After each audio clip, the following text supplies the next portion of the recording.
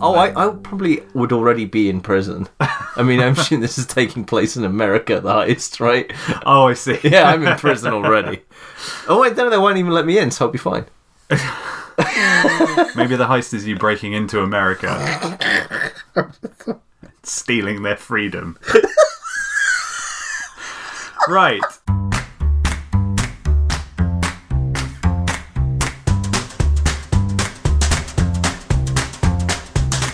Hello, and welcome to the Story Toolkit. I'm Basim El-Wakil, co-author of Action, The Art of Excitement with Robert McKee, and joining me is Luke Lionwall, writer and part of the McKee Storylog team.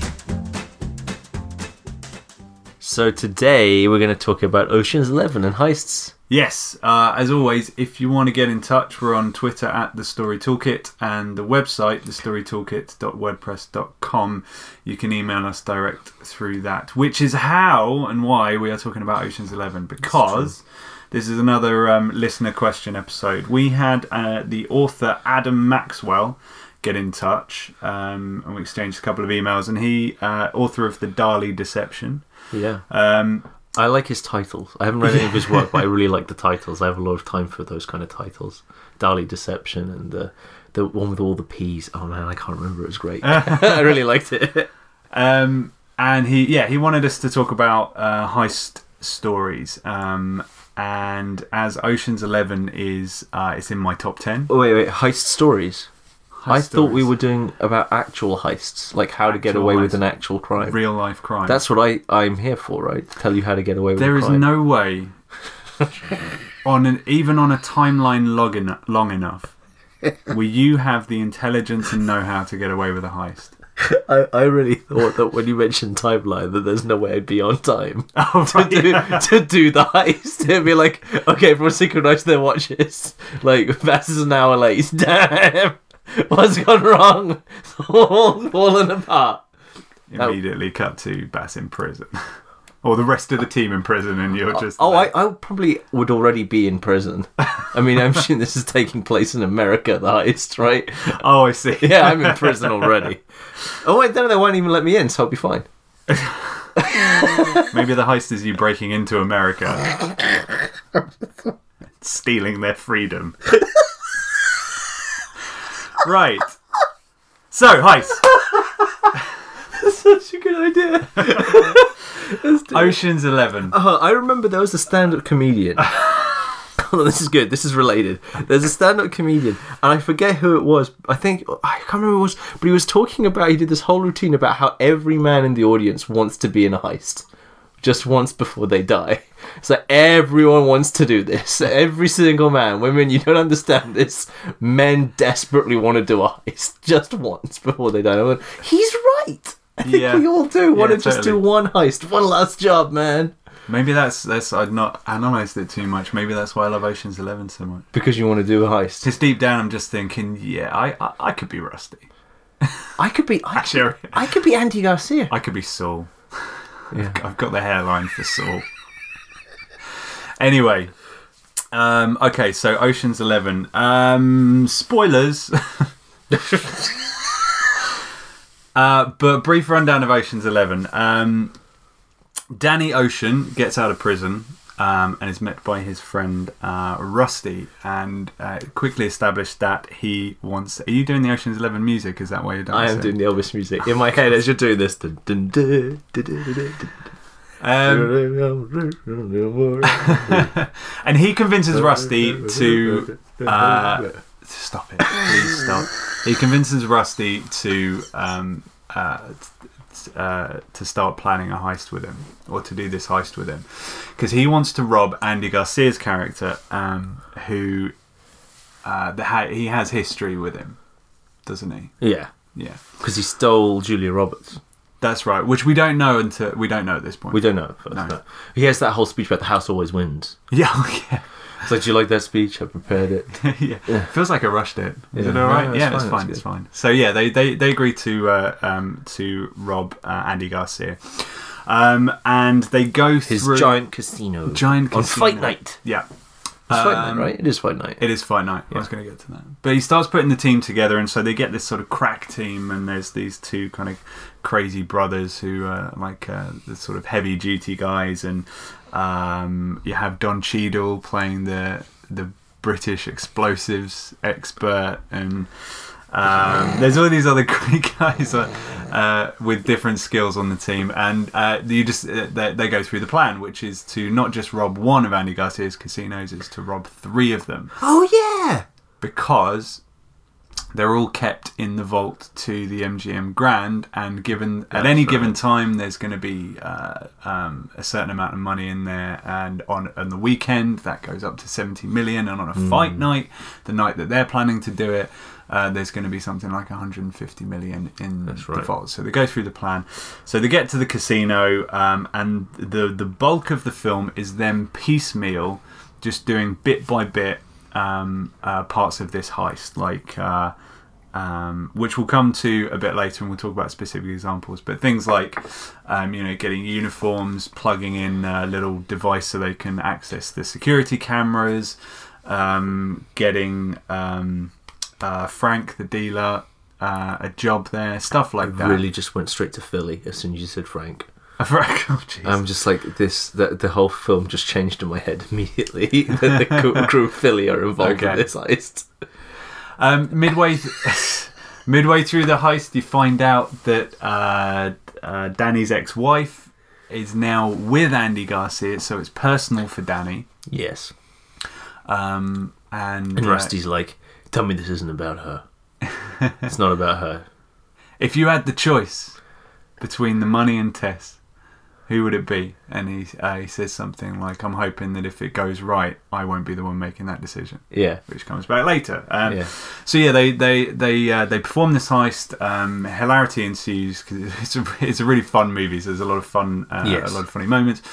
Danny Ocean gets caught, and then kind of locked in a room. Oh no, things are going off rail. Yeah. I'm going off topic already. No, don't worry, because when you said Danny, I immediately thought of Danny DeVito, went back to Frank again. Oh jeez, what's wrong with you? Stop it. No, I was thinking, when you mentioned something, that how funny this was, I remembered I think my favourite gag is actually from Ocean's 13, which is the bit where Casey Affleck is telling the person in the hotel room, pack your things, to get out of the hotel. It's really funny, and it is Ocean's 13, it's not this one. I keep getting those two mixed up, because I thought there were bits from Ocean's. I remember Ocean's 11's ending.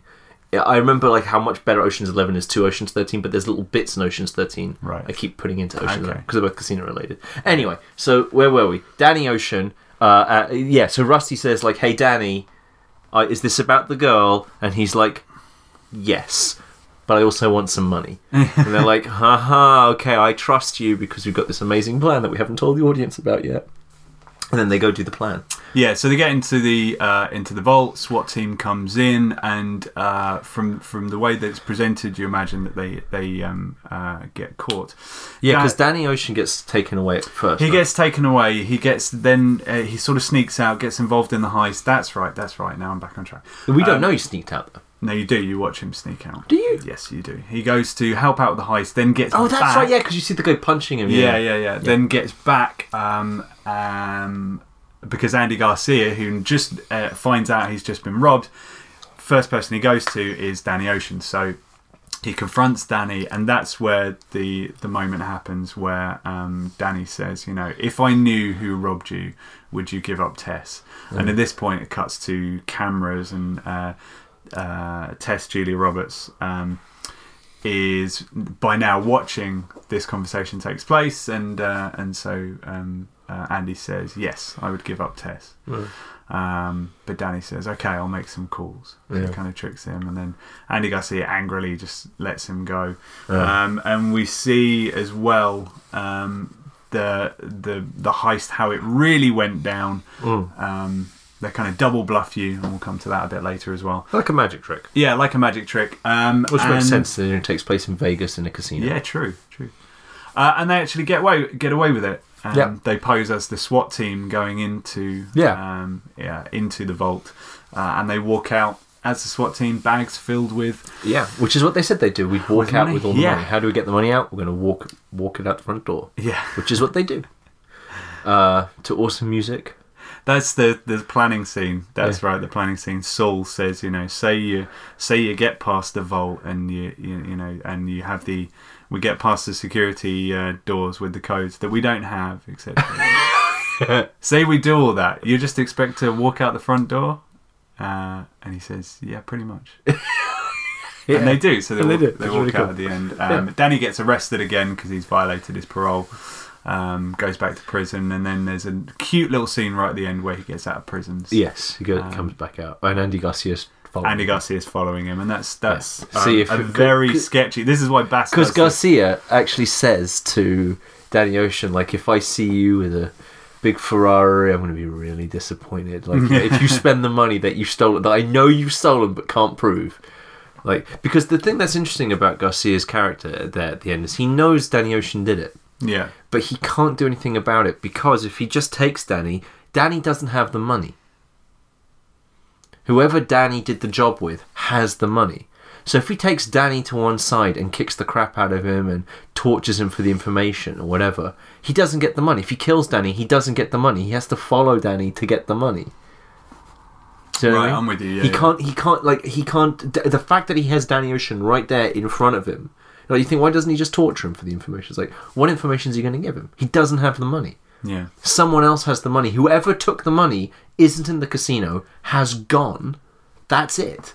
And so he's lost. The only way he can get the money is somehow to get Danny to give him the money back. So he tries to threaten him, he tries to intimidate him, and when none of that works, he says, I'm going to be watching you. And that's the end of it. So, you better not spend that money, because at some point I'm coming back for it, right? Like, if you he's kind of like, if you give me the money back, it's all okay. Like, but you give me the money back. And that's the whole thing. So there's the whole thing about it, like, he can't just kill him. Whereas, you'd think, well, he's just a proper full-on gangster, why doesn't he just kill him?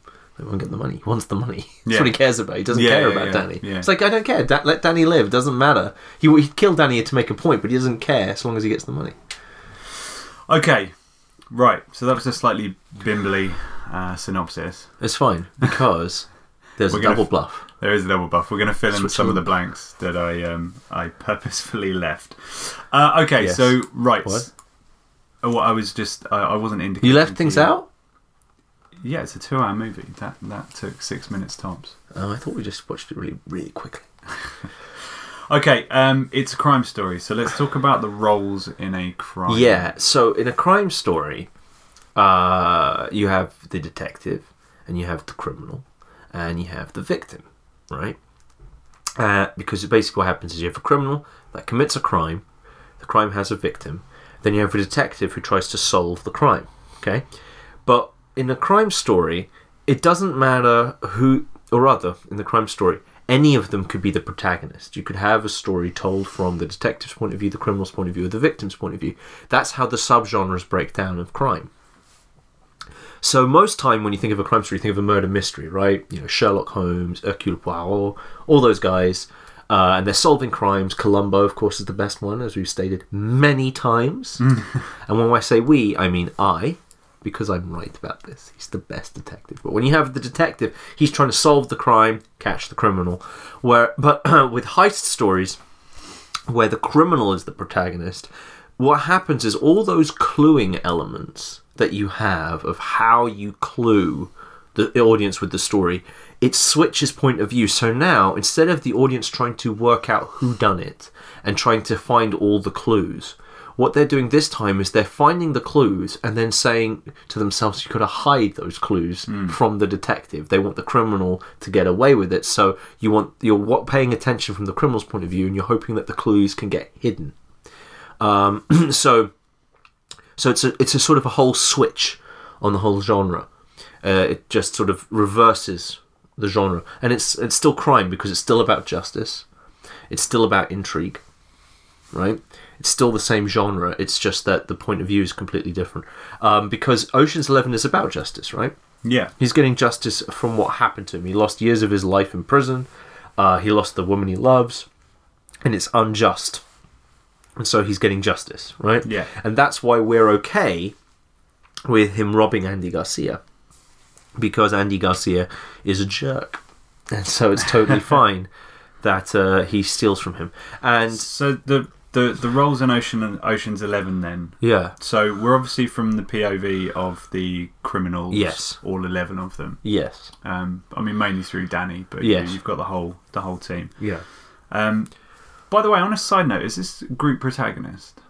Yeah. It is. It's an ensemble. Yeah. They all want the same thing. Yeah, that's what I thought. I mean, it doesn't change what we're going to go through. Just something that occurred to me. It is. Okay, so Danny Ocean is the criminal, and so we see it through, or they're the criminals, and we see it through their point of view. So the detective is Andy Garcia. Yeah, he's the detective of the story. He's the one trying to work out who stole from him and what they're up to, and like what are these criminals up to. He's the detective basically. So he plays the detective role, and we don't want him to work it out. So when he finds a clue, we immediately start thinking you've got to hide that clue. And he's also the victim. He's the victim of the crime. Yeah, because the crime's being committed against him. So sure. he's doing both, right? Yeah. And so he's doing double duty. It's important, actually, with the detective role, to highlight that it's not necessarily Andy Garcia physically discovering the clues. It can be the people that work for him. Yeah, his whole operation. In the same way that you could have like a detective who has cops on the exactly, yeah, or what do you call it, the snitches and stuff. Sure. So we're not talking literally Andy there with a magnifying glass. Go. I see. And a pipe. But he and his team at frequent times in the movie sort of come very, very close to... they discover clues, but they're trying Danny to solve... manages to get away with it. Exactly, that's what they're trying to do, because the detective, criminal, victim... Like, detective doesn't mean they have to actually be a cop. You can have journalists who are detectives... Yeah. People who aren't in any... Like, the girl on the train, the detective of Girl on the Train, isn't anyone in the police. It's Emily Blunt's character. Yeah, of course. Right? Yeah. She's the detective of the story. Yeah. So, it's just the name of the role, right? And so, Andy Garcia is the detective, and Danny Ocean's the criminal, and Garcia is also the victim of the crime. Yeah. And so, it's a criminal on criminal type enterprise type thing. Okay. But yeah. With that in mind, then... examples then of just to kind of broaden the definition. Examples just of the caper and the revenge story. Oh well, basically there's two sort of further breakdowns of this criminal story, which is either the criminal is committing a crime on legal society, or they're committing a crime on illegal society. So Danny Ocean is committing a crime on another criminal. Yeah. Whereas, say, someone like Butch Cassidy and the Sundance Kid, they're committing crime on society, a legal society. Yeah. And the difference between the two is simply that is the nature of the victim, right? The victim is a criminal, the victim is legal. And when you've got a criminal that's committing a crime against society, right? All the institutions of society all come into play. They have to break laws to do it. Whereas when they're against another criminal, the laws they're breaking are sort of laws of honor, honor among thieves. Yeah. And so typically what will happen is that that sense of honor and dishonor will become more important. So justice becomes a bit more personalized, because it's about honor. It's outside of the courts of law and stuff. Yeah. And their life is generally going to be in jeopardy if they're up against criminals, because they'll just kill them. But that's sort of a slight breakdown between those two. Yeah, things, it was like the type of victim that they're up against. Yeah, it was more to get a sort of picture surrounding Ocean's 11, because heist stories can fit into either of those. Yeah, you can have. There's absolutely the case. Like, The Town is a heist story against society, right? He robs banks. Yeah. Pardon me. And so Butch Cassidy, they do their heists, train jobs against society. Like, it doesn't matter which... the thing about the heist genre is people sort of act like the heist genre is sort of a separate genre entirely, and it's not. It's a subgenre. It's the criminal's point of view, but the heist can be either one of these, which is why I call it caper and revenge plots. Yeah. The caper plot being against society, revenge being against criminals. Because the heist could be either one. And so the problem when you're doing genre research, as always, is if the net you cast is too small, all you're going to learn is cliches. and mistake them for conventions. Because you'll think, oh, every heist works this way. It's like, well, your net's way too small. You know, it's like if you want to find out what crime stories are and you say, well, I'm only going to consider stories that have policemen and as the protagonists, well, then you're going to ignore things like all the stories where journalists uncover crimes. You're going to ignore the girl on the train. You would you'd even ignore like Private Eyes, right? Because they're not police. Yeah. Right. You'd ignore Chinatown and all this. So it's if you cast the net too small, you won't learn enough, right? Yeah. So so that's why I'm saying like the heist genre is kind of. I mean, it's a nice name, but what it really means is it's a story from the criminal's point of view. And they could be they don't have to have the overly elaborate heist. Yeah. You don't have to do that and still have it be a heist story where they're pulling off a crime. Can I just briefly bring up the con job? Yeah. The kind of con stories. Yeah. Because I know we discussed this briefly off mic, but actually it's now sort of relevant to this because people might be thinking, you know, what about this type of story? But you would put the con into, I mean, it's effectively a heist. Yeah. Same thing. Yeah. I would say The Lady Killers is a heist, and the heist is really short. They pull off a heist, and then after the heist, they sort of start killing each other to get away with all the money, because they think they're going to rat each other out. But for me, the heist is a story where it's about the criminal pulling off the crime and getting away with it. Right. And so sometimes that might mean that the crime is really elaborate, or sometimes the crime is really simple. Sometimes it might mean they pull off the crime really quickly, and then it's all about them getting away with it. Yeah. And sometimes it's about them pulling off the crime because once they pull off the crime, they've gotten away with it, which is the Ocean's 11 thing, right? Yeah. It's all about whether or not they can pull it off. If they pull it off, they've gotten away with it. That's to do with kind of subtleties in the dramatic question then, surely. You know, what question are you asking? Yeah, if you're asking how, like in Ocean's 11, how are they going to pull this off? Is the major question through the movie. Whereas in The Lady Killers, it's not about how they're going to pull it off. It's different. Yeah, it's like the committing of the crime is what's really the focus, as opposed to them getting away with it. Whereas Butch Cassidy and Sundance is all about them getting away with the crime. Yeah, they commit the crime very early on, and then how do they get away with it? Yeah. And in both cases, I mean, I think I don't think there comes a point where, you know, a certain point in the telling where if you haven't committed the crime, it's suddenly a heist. And if you know what I mean, I don't think it transitions like that. It's not that there's not a magic beat that you hit which suddenly pings it into the heist genre. It's just because before we discussed it today, I knew con jobs and heists were very similar, but I defined it slightly differently. But it was the same result, which is they are the same thing. Yeah, and you see the problem with thinking about it as like, well, a heist is this, and it's like, oh, the fun of it is the elaborate planning and all that stuff. Is that not all? That's not like a thing that has to be done. That's something that became like really popular with Ocean's 11 and The Sting. Yeah, but before The Sting, it wasn't a thing, you know. Oh, that was a good rhyme. But it wasn't like people didn't go to heist films and expect sort of like overly elaborate planning sequences. Yeah. Until sort of Ocean's 11 made that really, really popular. So thinking that's a convention is sort of dangerous, because then you're thinking, well, the genre is Ocean's 11. Yeah. Do you know what I mean? Like, that's the genre. Yeah. And that's just not the case. A lot of the time, a criminal story will be from the point of view of the criminal after they've committed the crime. They've been caught and everything, and they're kind of just trying to get back what they lost because they got caught, which is Parker, which is the whole Parker series of stories. Mel Gibson made a version of the film called Payback, I think it was. Oh, okay, yeah. And Jason Statham did a version of it called Parker, which I didn't see, but it's a book. It's a series of books. Sure. Okay. And Darwin Cook, the late Darwin Cook, he made a really great graphic novel of them. But that thing is like the guy committed a crime. He's owed money and he's trying to get the money back. Yeah. But his heist is not like an overly elaborate planning. It's, I'm going to beat you until you give me the money that I'm owed.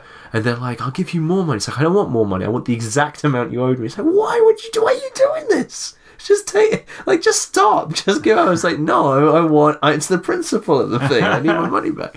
You know? So, and again, you see, when it's the principle of the thing, it's about justice. Yeah, sure. Like, it's my money. Sure. It's unfair what's happened to me, right?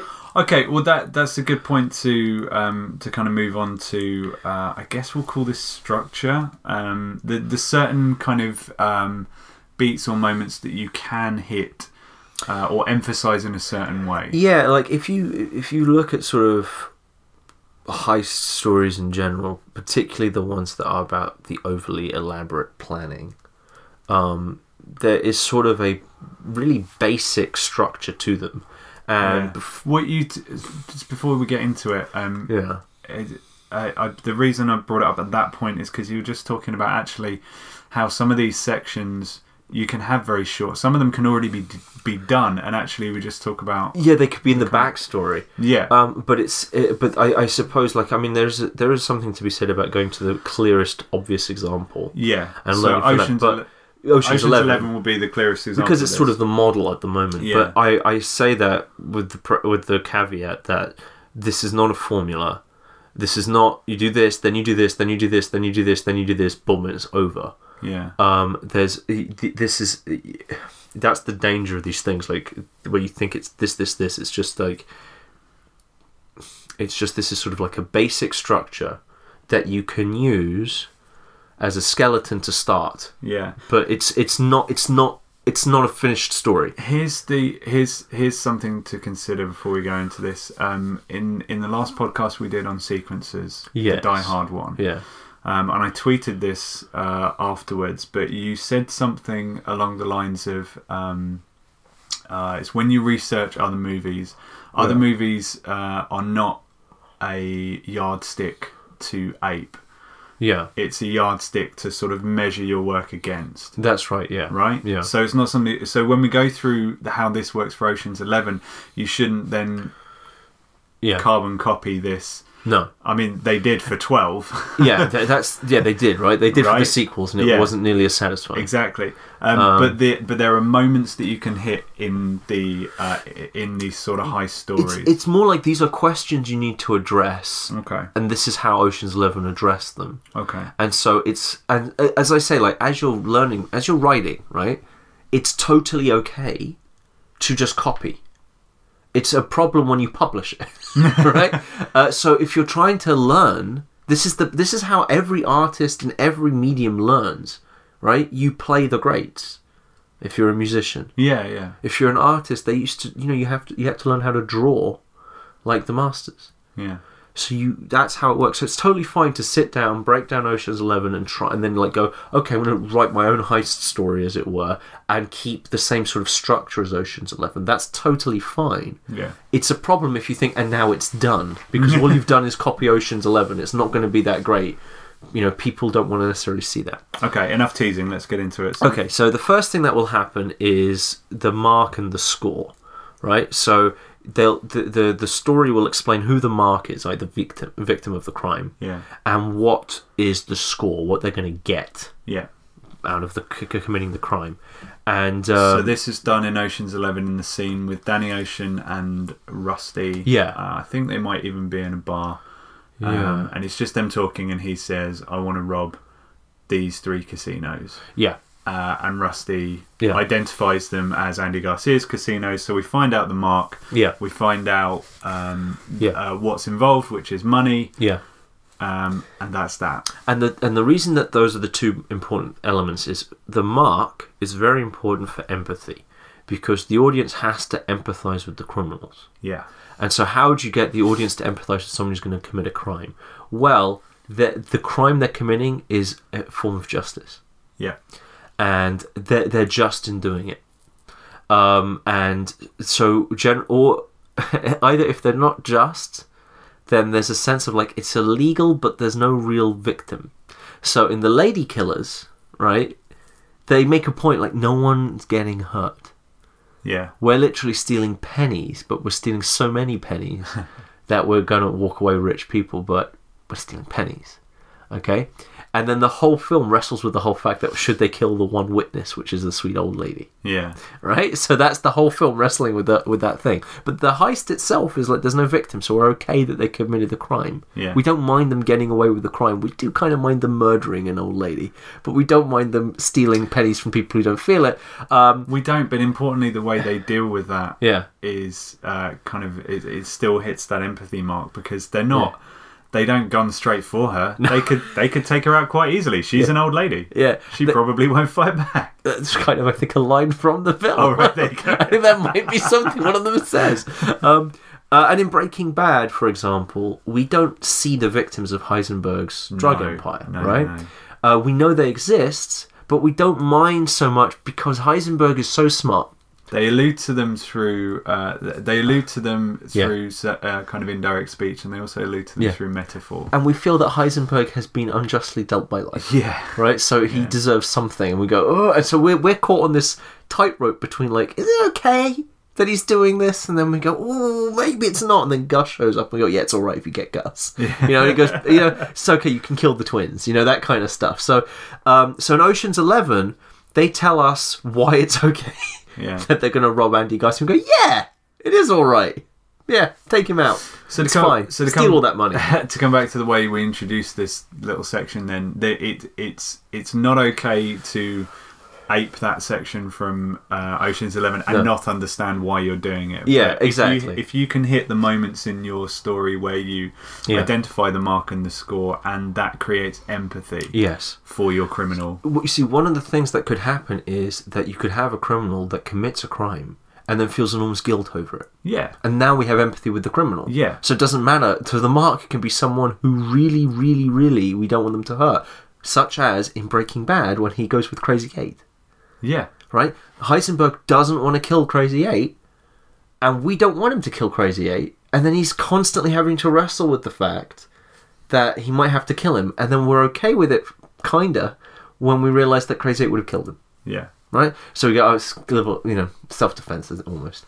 But it's one of those things where it's like, the point of the mark thing is, you're trying to make empathy with the criminal as they commit a criminal act.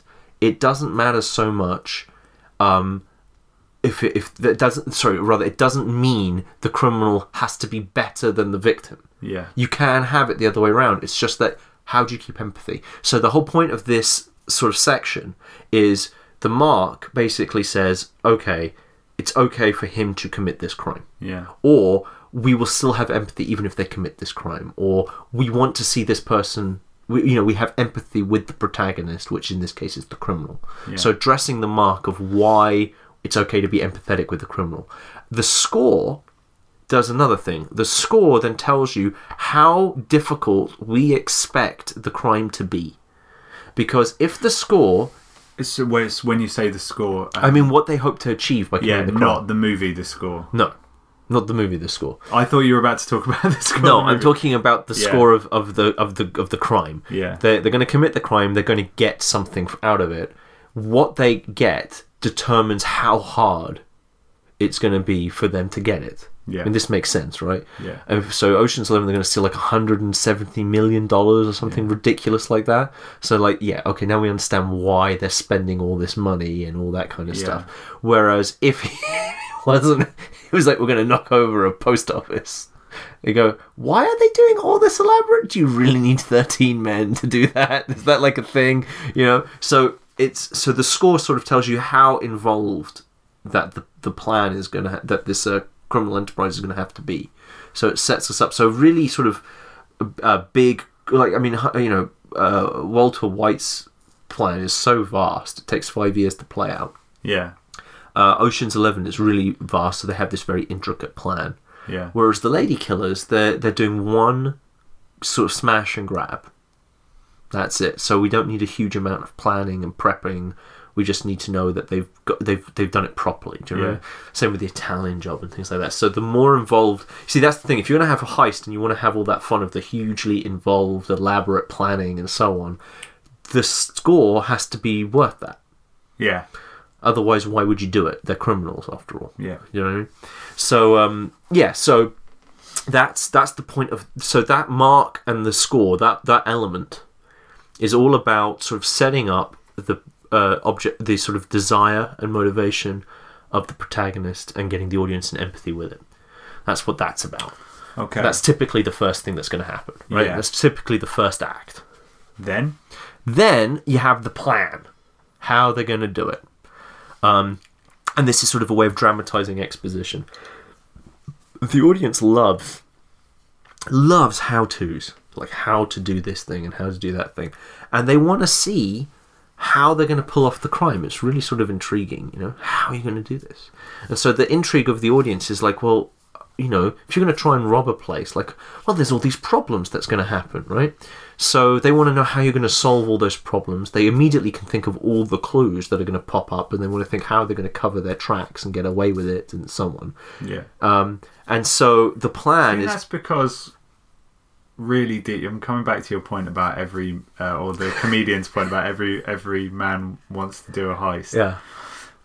Part of the fun of writing in this genre, surely, is because you think, like, could I get away with it? Oh, yeah. And so when you're watching it, that's the fun as well. Yeah. So in that scene, and in Ocean's 11, this plan scene is that great scene at, I think, Ruben's house, who's bankrolling it, where Danny goes through and says, there are cameras, there's motion sensors in the ground, there's there's security guards, there's security codes we won't have, and basically outlines all the ways that they're not going to be able to do it. The audience is thinking, okay, right, so how would I do it? Yeah. And then that makes them empathetic with the characters. Sure, yeah. How would I solve it? Oh, they're really smart, they're really wonderful, they're underdogs. Yeah. It's really hard to get away with these crimes and things like that. So, yeah, it creates this huge sort of... The audience wants to know how they intend to do it, and they want to find these things out, and they're intrigued to know what the clues are going to be. Yeah. It's the plan is essentially the reverse of the scene where the detective comes on the crime scene and says, I noticed this. When Sherlock steps on and he goes, look at that. It says Rach on the floor. Yes, she didn't write German for revenge. She was writing Rachel and she died before she could put the L down, And it's like, did you not see this? You look, but you don't observe, Watson. The whole thing, like that moment in Sherlock is this moment in the heist. It's just the other way around. We're watching the criminal basically create the crime scene, and we're going like, how do you create a crime scene and you get away with it? Normally, this is a scene in a murder mystery that the writer has to do, but we never see. Yeah, we see the writer solving it. But in a heist, it's the other way around. We see, because now we don't need to see Andy Garcia, as it were, solve the crime, because we know where all the clues are. Yeah. So as soon as he sees them, we go, oh yeah, he's worked it out. Yeah. So it's on just the other flip side of the coin. We're getting to watch all those wonderful things of them hiding all the clues that they're going to leave. Importantly, Ocean's 11 doesn't tell you how they're going to do it. No, which is how they're not going to do it. Right? Just outlines all the ways, all the obvious ways that they can't do it, and so you think pretty much all the bases are covered. You just think this vault is impenetrable. Yeah. Like, there's just no way. Which is what I think. Which is exactly what you want from a heist. Isn't that what Saul says? Yeah. Doesn't he say, like, so if we can get past this, we're just supposed to walk out? Yeah. Yeah, pretty much. It's like, wait, how? And so now we're really intrigued because we're like, how? So there's this balancing act between intrigue and for intrigue in the story, which is you don't want to know everything, but you want to be just like on the cusp of knowing everything. Yeah. So you feel like, oh, I'm missing one little thing, and like, what am I missing? How are they going to get away with this? Similarly, when it's the other way around, you go, what am I missing? Who done it? Yeah. It's the exact same thing. It's just flipped. There's a You see, this is why I say, like, why I get kind of finicky about the heist is a subgenre of crime. Because if you go, it's a subgenre of crime, suddenly all those detective stories that you've watched are now research and ammunition for your heist story. Yeah. Because now you can look at a Sherlock episode, study how he breaks down a crime scene and go, the heist planning scene is the reverse of this. Sure. So instead of just copying what Ocean's 11 did, you can now also copy Sherlock. Well, it makes you think of it in a different way. It opens it up. Yeah, right? Exactly. And it gives you different ways to present it. One of the kind of, I guess, cliches of this planning scene, if you look at other examples, sometimes they lean on the montage. So when you have that planning scene, you say, right, in order to pull off this heist, we are going to need this, and this. And a quick way of doing that is a montage where you show the gang or the criminals gathering these certain things, and therefore we can then progress to the next section, which which is the heist itself. But it's just a really sort of quick way of getting everything out there. Ocean's 11 doesn't do that. It presents all the ways they can't do it, and then the fun of the next hour of the movie. Danny Ocean literally does the Sherlock Holmes thing of saying, "Well, Watson, what do you think happened?" And Watson goes, "I think it was twins." And Sherlock goes, "It's never twins." Right? They're like going, "How about if we just break the vault?" "You can't break the vault, you morons." Like he's literally doing the exact same thing. It's just from the criminal's point of view. And it's terrific. And I was thinking, if you think about, remember the excellent bit in The Wire where they solve the crime in The Wire with just using the word fuck? Do you remember this? Oh, yes, I do. Right? As in, the characters just say the word they just say that. They don't say anything else, and you watch them solve the entire crime, right? And you go, wow. And I'm like, where's the heist equivalent of this? Where's the heist equivalent where they plan the heist without saying a word? Do you know of an example? There isn't one. Oh, right. But how cool would it be? Do you see what I'm saying? Yeah. There's a lot of options that are available in this form. Yeah. That are kind of being ignored because people think you've got to copy George Clooney. Right. Which is no bad thing. No, it's not, actually. I'm okay with this. Okay, so let's move on to that heist. The next bit is the heist itself. They pull off the crime and you watch the crime. And so some stories, this might be really, this might all be Act 1. Yeah. But in other stories, this is in Ocean's 11, this is Act 3 now. Yeah. And they pull off the heist. That's really an important point, actually. That these can, depending on how you tell your story, these can be in different acts. So I just didn't want to brush past that. No, in Ocean's 11, so the first act climax in Ocean's 11 is when they decide they're going to rob Andy Garcia. Yeah. And then it's him and Rusty together. We're going to rob Andy Garcia. I think it's the whole team, right? Well, that's no. The second act. That's the second act climax. Oh, the second act climax is when they all decide, okay, this is going to happen, right? Yeah. And so the third act is in Vegas. Yeah. And it ends negatively when they seemingly get caught. Yeah. In the heist. And then the fourth act is them pulling off the double bluff. So the heist is like the big sort of section of the film as you watch them pull off this heist that they've been planning. Yeah. So in Ocean's 11, they hold off telling you how they're going to do it, and the heist itself, what they do is they just give you piece by piece. Yeah. And so each kind of little sequence. Yeah. Going back to the terminology from Die Hard.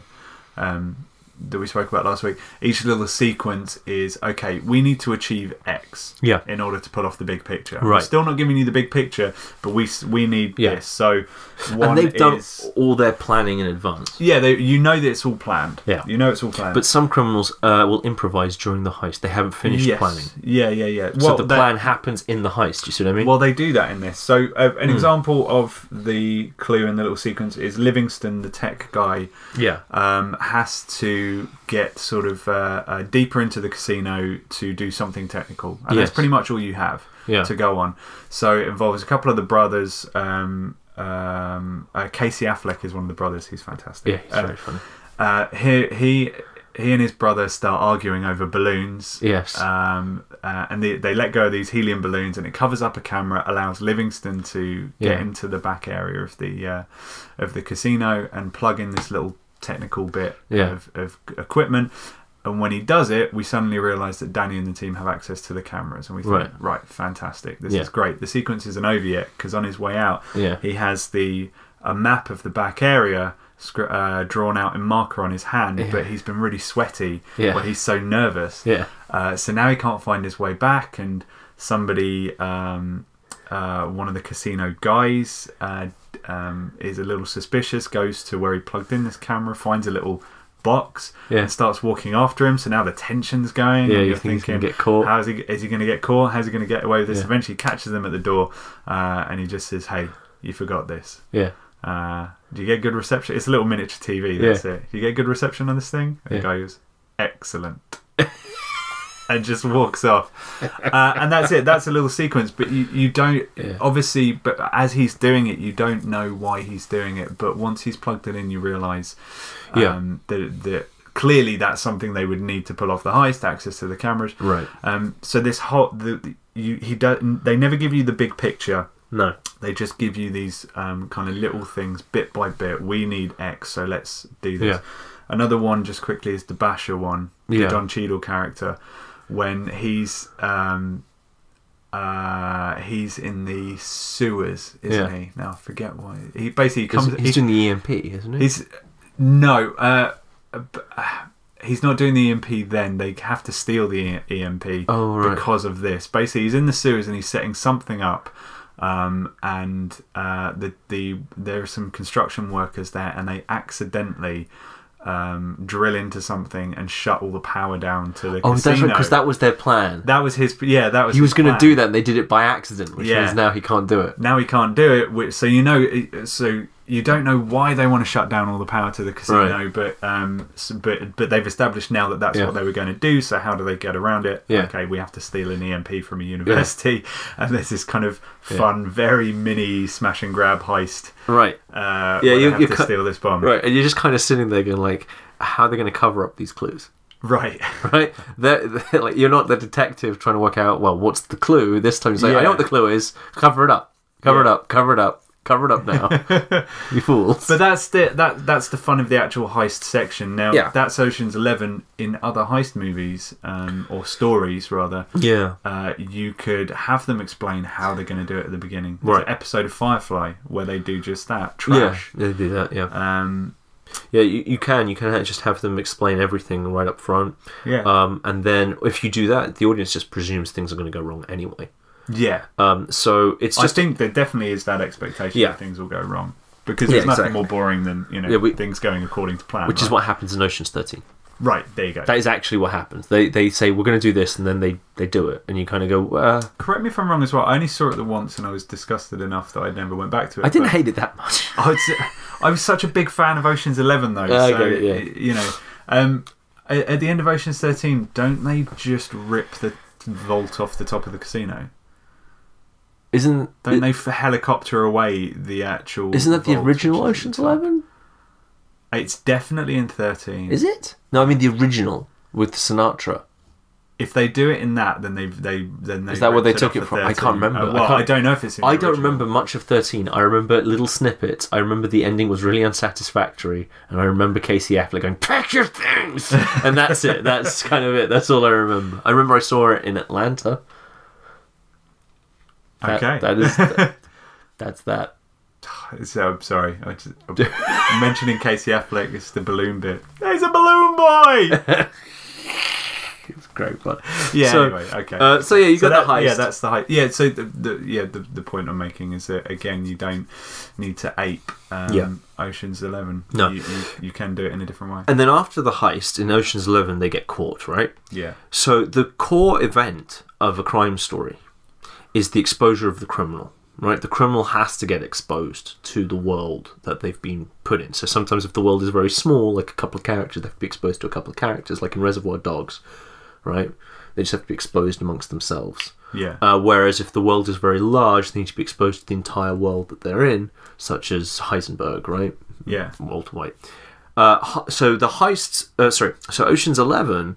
The world is essentially the characters, Andy Garcia, and that's it. It's small, isn't it? Yeah, it doesn't really go any further than that. So, what we're waiting for is Danny Ocean and his team to get exposed. Yeah. This has to happen, no matter what the point of view is. Because if the criminal is never exposed, it's like not having the mercy scene in an action story. Yeah. You never hit the heights of emotion, right? Yeah. So this is the most intriguing moment of the story, which is they've been exposed. Now what? How are they going to get away? How do they get away? In a detective story, exposing the criminal is the most intriguing moment because you find out who done it. In a crime story, in the criminal's point of view, exposing the criminal means how are they going to get out of it? Yeah. Right? So...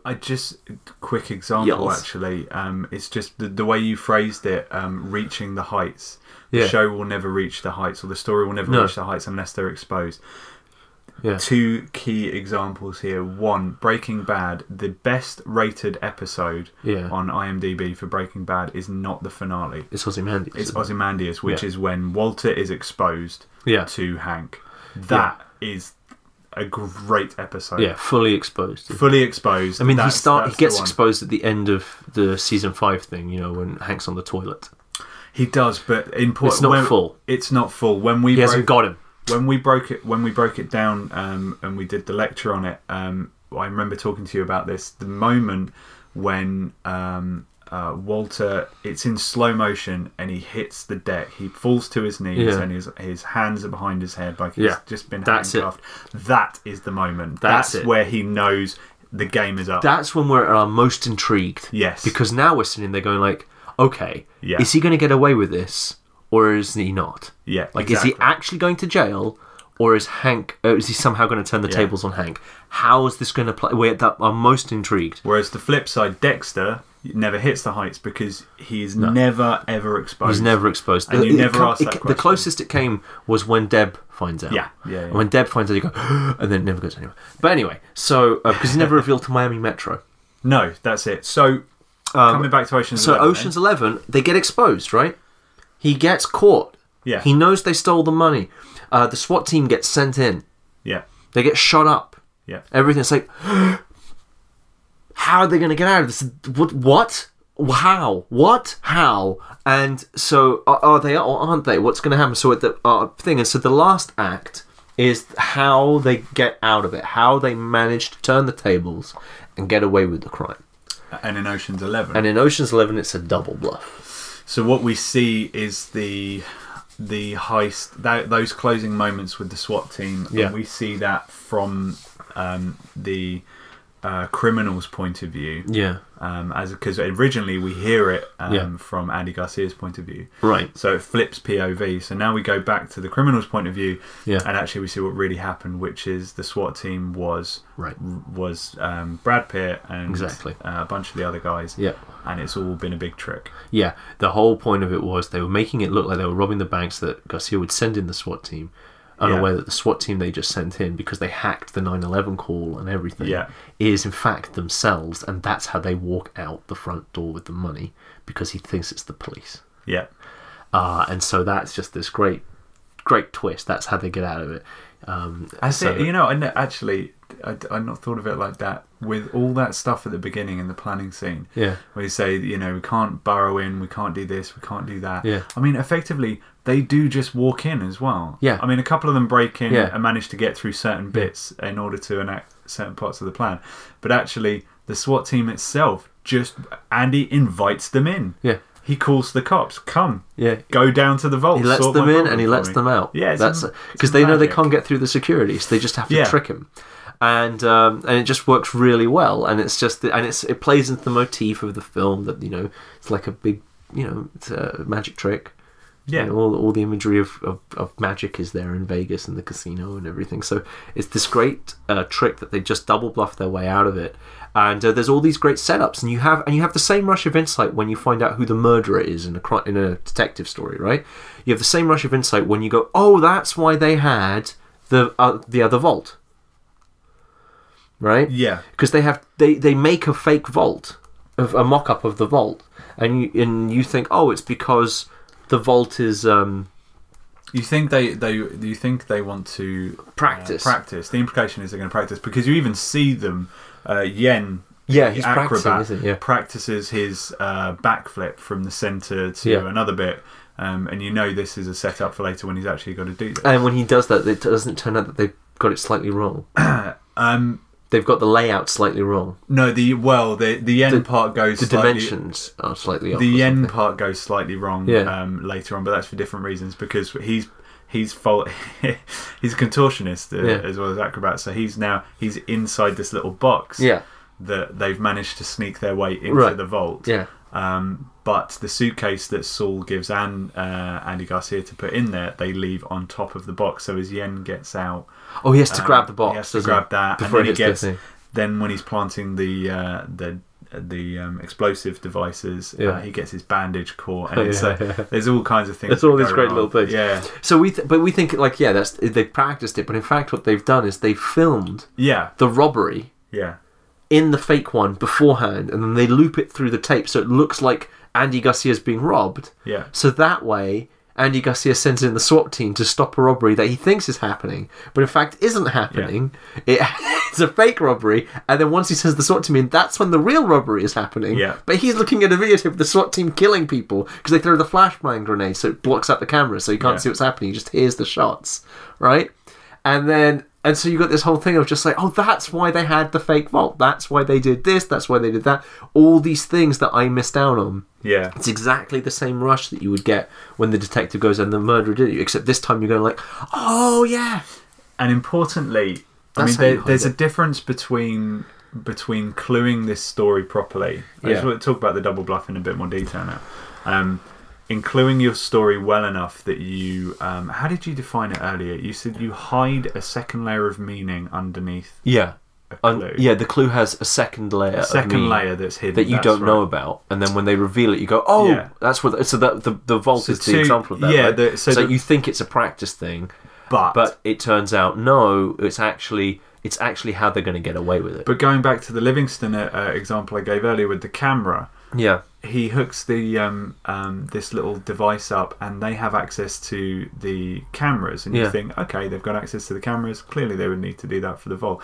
The hidden layer of meaning being, well, if they've got access to the cameras, they can feed a signal into it, which they do later. Yeah, exactly. Because they've videoed this fake vault, so they feed this signal in using the same. Right.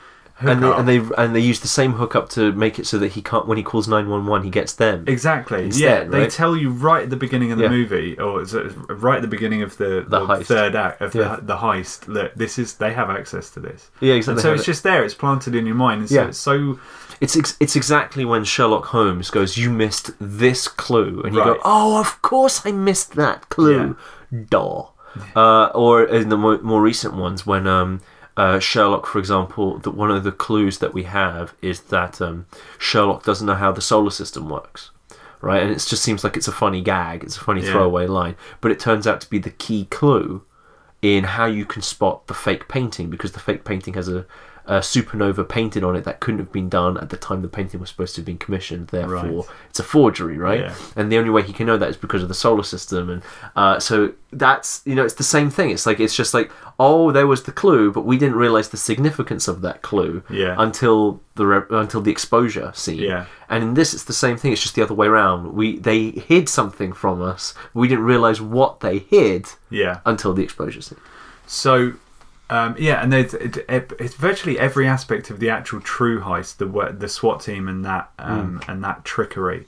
They give you all of it, even to the up to and including the remote control van. Yeah. Because the white van so once they work out, oh my god, we've been robbed, they've gotten away in that white van. Let's chase them down. Yeah. And it's a remote control van. Yeah. Which we saw. That's right. Yeah, it's the remote control van. Yeah. When we meet the two twins, Virgil and Turk, at the start of the movie, one of them is using a little remote control car. Right. It's all clued there through the movie. So there's a difference. It's very satisfying. It's really satisfying. There's a different, and as I said in the top 10 podcast, whenever Ocean's 11 is on TV, it's how I realised it was top 10. Yeah. Whenever I would catch it, no matter where it was in the movie, I would just watch it again to the end. It's so fun. It's so satisfying. There's a difference, though, between cluing your double bluff well enough and hiding that second layer of meaning. Yes. And just straight up lying to I knew that's what you were going with that, straight up lying. Just straight up lying, saying, that's really cheap. It's really, really cheap. There's a movie called Inside Man with Clive Owen. And it was on. That's why I'm bringing it up. It was on TV again the other day, and because I knew we were doing this, I thought this is going to be relevant, so I'll watch it. And I knew it had this twist at the end. I knew it had a double bluff. Yeah. But the way it plays out, it's the way the double bluff works. They only give you one clue. Ocean's 11, they're all these little ones peppered throughout the movie. But in Inside Man, they only give you one clue.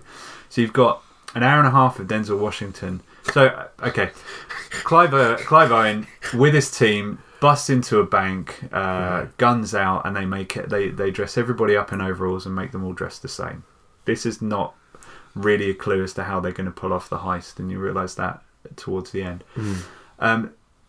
All they're doing through the movie is something with the wall in one of the rooms. And they never touch the vault, any of the money in the vault. They touch one particular lockbox, but they don't. They're clearly not robbing the entire vault. So you go through the movie and you're following Denzel Washington around from the outside as well as Clive Owen on the inside, and Denzel's like, we don't know what they're doing. They're not touching the vault. How are they going to do this? How are they, what, you're going to walk out the front door? And Clive Owen even uses the same line. Yeah, I'm going to walk out the front door. Right. And at the end of the heist itself, all the hostages and all the criminals are now wearing the same outfits, the boiler suits. They all look the same. You can't tell them apart. And they're all let out the front door.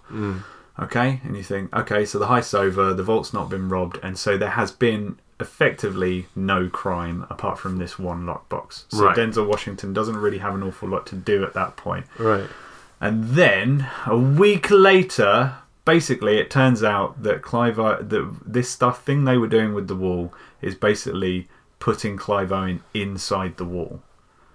Right. So when everybody else comes out the front door, Clive Owen then lives in the wall of a bank for a week with the lockbox that they'd taken, that one item or whatever, and then a week later comes out dressed in normal civilian gear and walks out the front door. Right. That's it. So their plan is a David Blaine trick. Right. Just sit in a box for a week. Right, yeah, there you go. So the lie is that all they do, the only clue they give you as to how they're going to pull off this heist is we're doing something with the wall. Right. Okay. There's no hidden layer of meaning. They're just doing. The wall is a clue. Yeah, you'll see how later. They're just doing something with the wall. Okay, so at the end, when he's been living in the wall all the time, you think, okay, he's been living in the wall the whole time. Now what? So it's really unsatisfying at the end. So it's clued very very badly. There was a BBC show called Hustle. Oh yeah, and I'm glad you brought up Hustle, which I saw a lot of and I quite liked. It's a lot of fun. I've just started watching it. It's actually a lot of fun. Yeah. But there are some episodes that are, like any TV show, some episodes are bad. And what's interesting, actually, if you want to learn about heist writing and stuff, The Hustle is great. Because The Hustle is exactly the same.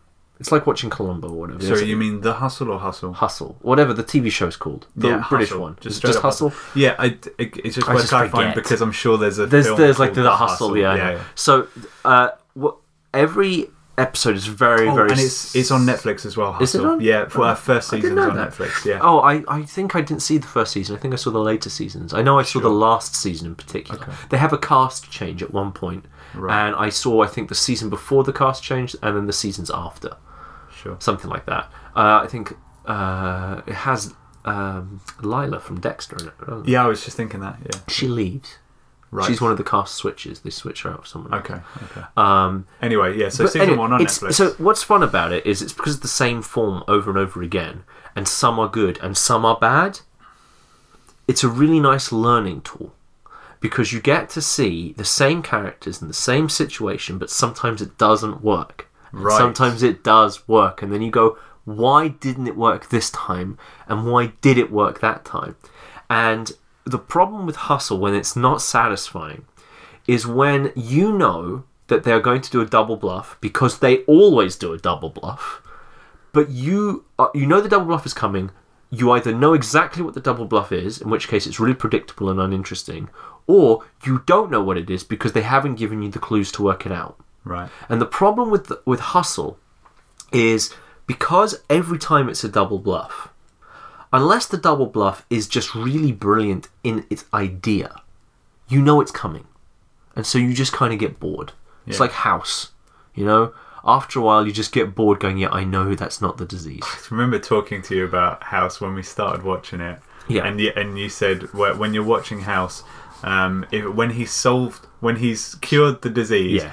Check your watch. Yeah. Is it the last 10 minutes? No, then it's not the disease. He's wrong. He's wrong. And it's going to get worse. Yeah. And that's every episode. And the reason I got sick of House was because I can't solve the crime.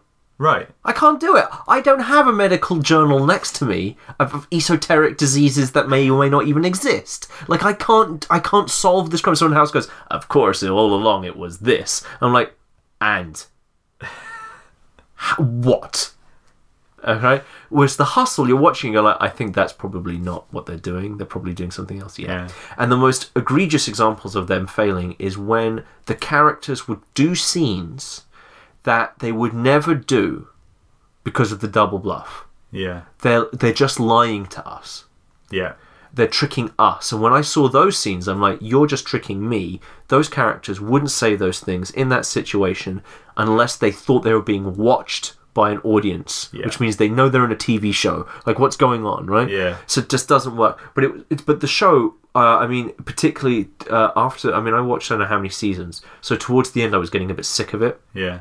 But it was a lot of fun. The characters are really... It's a lovely cast. Yeah. It's really entertaining. I've only it's really styly.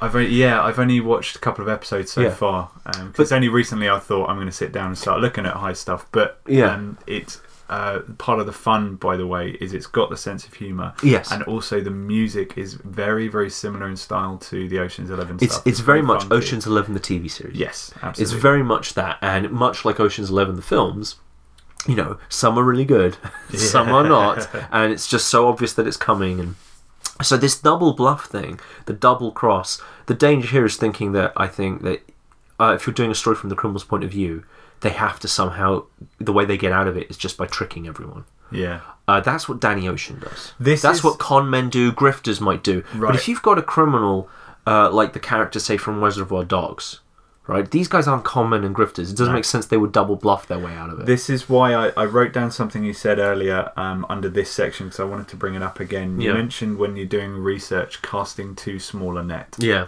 So I've only recently decided to start researching these kind of stories a bit more. So my net at the moment is very small, which is why I came into this discussion today thinking, okay, so heist movies have a double bluff at the end. Yeah. Right? Because my net involved Inside Man, Ocean's 11, the Hustle episodes, The Sting. Yeah.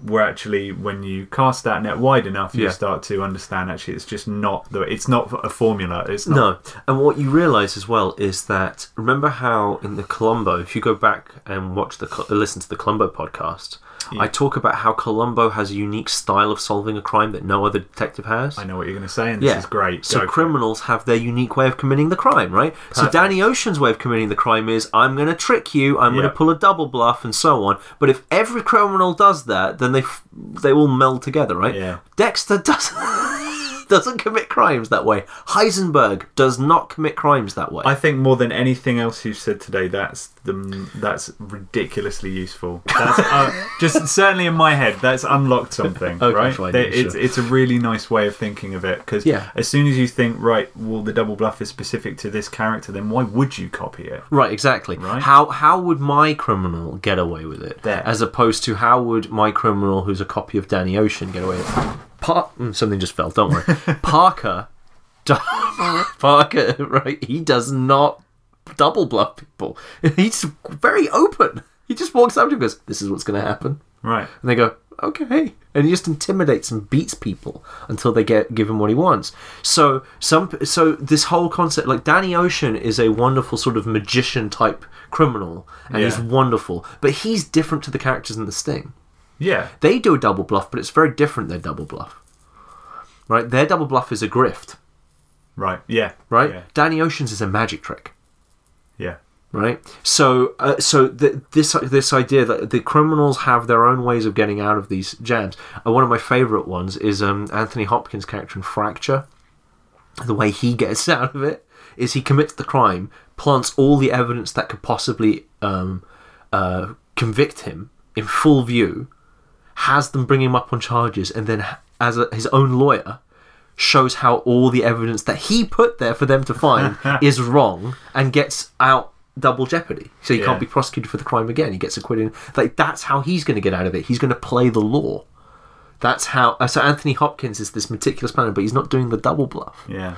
Right. So it's just but that's how Danny Ocean does it. Danny Ocean's character is this great. That's why also when we see Ocean's 12 and 13, we want to see him do the double bluff, because it's Danny Ocean. Yeah. The fun of Danny Ocean and his thing is he has this elaborate plan, and underneath it is the magic trick where he misdirected you. He did a sleight of hand. I mean, literally, it's like a sleight of hand thing. He gets away with it. You go, what a great trick, right? He even kind of afterwards tells the guy, I tricked you. Yeah. Do you know what I mean? Like, like a proper magician is like, haha, give me an applause. And it's like, he got me. He fooled me. I didn't see how that happened. He's a Penn and Teller magician. He's Penn and Teller. He's not a typical stage. Yeah, he's not even just a magician. He's Penn and Teller. Yeah. Right? He's Penn and Teller. It involves death. Right? Right? He's Penn and Teller. So that's Danny Ocean. He's the Penn and Teller of crime. How awesome is he? And so when we see Ocean's 12 and 13, Ocean's 12 makes a bit of sense that he's kind of meta because Penn and Teller are a bit of meta, right? So like Julia Roberts plays Tess, and then in the film she meets Bruce Willis and pretends to be Julia Roberts. Right? Oh, yeah. It gets really weird. And then Ocean's 13 is so disappointing because he doesn't do a trick. That is Ocean's 12. That is the cutest bit. It's very it's almost too silly, Ocean's 12. It is a bit. But it's just that great conversation where they're like, I think you look a bit like her. You do look a bit like her. And then you're like, what? What are you to... And then she goes into the conversation. Pretends to be Julia Roberts. And then, but the problem with Ocean's 12 is the reveal that they committed the crime before they even tried to do it. So the whole thing was just a farce. Yeah. It doesn't feel like it's not a particularly smart trick. No. That's the problem. When you have these sort of double bluffs with Danny Ocean going, here's my magic trick of crime. When someone says, here's my magic trick and here's the solution to the trick, it's the same with the crime story from the detective's point of view. If the actual solution isn't that interesting, it doesn't work. The audience just goes, oh, was that it? Yeah. And so... especially with stuff where it is like the Ocean's 12 example where you say, well, they'd already done it. And so it leaves you kind of feeling a bit sour and thinking, well, therefore, why did I watch the kind of, the rest of this go on? Yeah. It's similar to that lying to the audience, It's kind of withholding information as opposed to cleverly layering your clues. Yeah, exactly. Which is a great moment just to really quickly touch on the cluing, because I know you wanted to talk about the nature of the cluing. Yeah, I know we've touched on it already, but I just wanted to highlight the example. So because we're the this is great. This is the exact same face you pulled last time. Why? On the Die Hard podcast when I was doing the timestamps for it, there's a moment where I bring up a subsection. Yes. And you're just like, I have no idea. We make notes beforehand, and I have no idea what you're talking about. Why are you telling them? Why are you telling them before? Like, they can't see my face. I know. You were talking. They didn't know. They don't know that this is all smoke and mirrors, Luke. I haven't even seen Ocean's 11. I don't even know. So I got distracted by your face because I know that face. Okay. I know that face. Okay. Anyway, so because the story is told through the point of view of the criminal, the cluing and the way we feel about the stop pulling faces. The way we feel about the clues is different. So when we talked about which example? Let's talk about Saul. There's a moment in Ocean's 11 where Saul is in character. Yes, he's this pretending to be an arms guy, dealer, right? A Russian oil baron or something. I think it's an arms dealer. Oh, is it an arms dealer? Yeah, I think so. He's a dangerous guy. Oh, okay. So he's being led by his fake bodyguards. And meets Andy Garcia, and as the meeting happens, we know how important this is. But as the meeting happens, a guy who knows Saul happens to walk by. It's like, Saul, hey, Saul, it's me, it's me. Right, it's exactly. Like, I don't know this man. Yeah, exactly. And so it's like Dimitri. Yeah, it's like so. The question you ask. Because we're from the criminal's point of view, yes, we're not looking at it from Andy Garcia. We're not like because we're in the criminal's point of view. We're in Saul's point of view. What we're doing is saying, here is a clue that Andy Garcia can pick up on and realise that there's a heist going on. That's planning to rob him. So how are you going to cover this up and not get noticed and not get exposed? Yeah, right. Whereas if we were doing this film, but this time it's from the point of view of Andy Garcia, okay. And that happens. We go, oh, interrogate him, grab him, put him to one side, uncover him, expose the criminal. Yeah. So we're going in the opposite direction. What's interesting with the crime story, of course, is while we are going like, don't get exposed, we want them exposed. Yeah. We want them exposed. We just want them to get away with it. Yeah. Or whatever. But we don't. If you didn't actually expose them, yeah, it would not be fun. So, but yeah, that's the nature of it, because you're on the other side of the fence. But the interesting thing is the principles are the same, and that's why studying detective stories can help you write heist stories. Yeah. And vice versa. Because if anything, watching really good heist stories will help you come up with a really good crime that needs solving. Yeah. Right? But it's the other way around. Has there ever been a great heist story told from the point of view of the detective trying to solve it at the time? What you mean the detective's trying to solve an amazing bank robbery or something? Yeah. Yeah, of course there is. Well, Sherlock Holmes is essentially that, right? Oh, yeah, no, I guess, sorry. I mean, okay, here's a really obvious one. Columbo. You actually see the heist. You see the villain plan, do the whole crime, and you go, ooh, cover up that clue, I mean, Columbo's going to pick up on that. And then Columbo shows up and goes, is it true, sir, that your shoes are flat? And you go, Columbo's so smart, how does he know? Like that. Like, there's one episode where he goes, oh, sir, I can't help but notice that you've put your mail on the desk.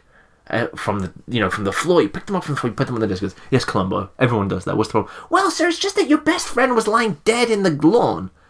Now, why would you open the door, pick up the mail, and put it on the desk like as normal day? And goes like, well, Columbo, it's habit, Columbo. I wish I had those kind of habits, sir. And apologies for my amazing Columbo, but I know you're all intimidated by how scarily Peter Falk just showed up. But it's what happens. So, but that's right. The audition shortlist for the new Columbo is going to be you and Alan Tudyk. Oh yeah, that's it. And I think I know who wins. So anyway, so that's how Columbo. That's how the clues work with Columbo and so on. So it's just the other side of that coin. Yeah. But that would be the detective solving the heist. I now realise where I've heard your point before, actually. Not about Columbo, because we've had that. I just realised we've done all this already. We've done this already. No, it's the point about criminals being criminals in their own unique way, and why would you ever copy that? Because it's a unique character. Why would Sherlock ever play the bum and be Columbo, right? It would just never happen. Sherlock has played the bum, right? Pretends to be homeless and so on, but when he does, it's like, oh, excuse me for a second, I'm amazingly Sherlock, slap. Right? Like, you didn't see that coming, did you? Ha ha ha ha. Like, there is one episode in the new Sherlock where, to get to Irene Adler, he pretends to just be this priest who's vicar guy who's just been beaten up. He's like, oh, please, can you help me, please? And they go, yes, come in. And he sits down, and then, as soon as Irene Adler comes in, he goes, yes, I'm Sherlock Holmes. It's just... He's basically more Daffy than anything else. He's just Daffy Duck. Okay, let's start to wrap this up then. I just want to, in the old way that we would summarise, I'm just going to whiz through the points. We don't have time for you to make flippant remarks. Sweet. So explain properly, please. Oh, I thought you were going to do it, and I was just going to relax for a second. Oh, well, we don't have time for flippant remarks. Well, I'm out. Oh, yeah, I'm out. You're on your own. If I can't do my Christopher Walken, what's the point? So let's... the roles of these sorts of stories. Yeah. Oh, jeez. I told you not to. We don't have time. There's a detective, there's a criminal, there's a victim. There might be... multiple characters filling each of these roles or whatever. So in Ocean's 11, you've got 11 criminals. Yeah. And then the detective and victim is the same character. Yeah. Right? And when you tell it from the point of view of the criminal, all the cluing is not about uncovering clues and exposing the criminal. It's about covering up the clues and preventing the exposure of the criminal. Brilliant. Thank you. The definitions you talked of caper versus revenge. Yeah, so basically the difference with when you have a crime subgenre, they break down further depending on questions of legality. So a criminal taking on a legal mark versus a criminal taking on an illegal mark is the sort of distinction there. Ace. Okay. The different sort of sections that you can hit during a heist story. So typically you have the question of the mark and the score. The mark telling you basically how to keep empathy with the criminal as they commit a crime.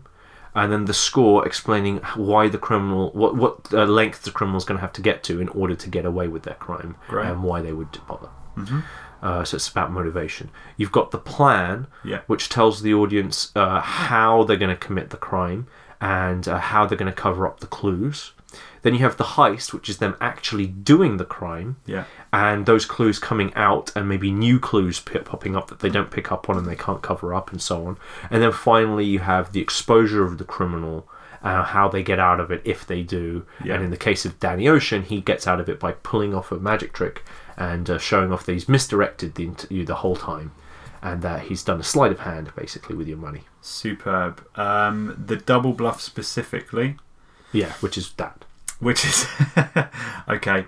The double bluff is that they've I mean, the double bluff is not just a magic trick. Sometimes it's a con, it's a grift, where it turns out that the crime you thought they were committing, or the nature in which they were committing the crime, is not actually the way they were committing the crime. They're committing the crime a different way. And they've done this through cluing. They did this through cluing. So they said a bunch of clues that they show you, here's a bunch of clues that we're going to cover up, and it turns out the way in which they're covering up the clues is actually the cover up of here's the clues that we're going to cover up.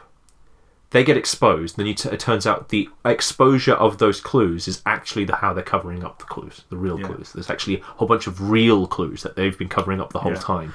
Or to put it the way you did earlier, hiding a second, as a writer, hiding a second layer. Second level of meaning in each clue. Fantastic.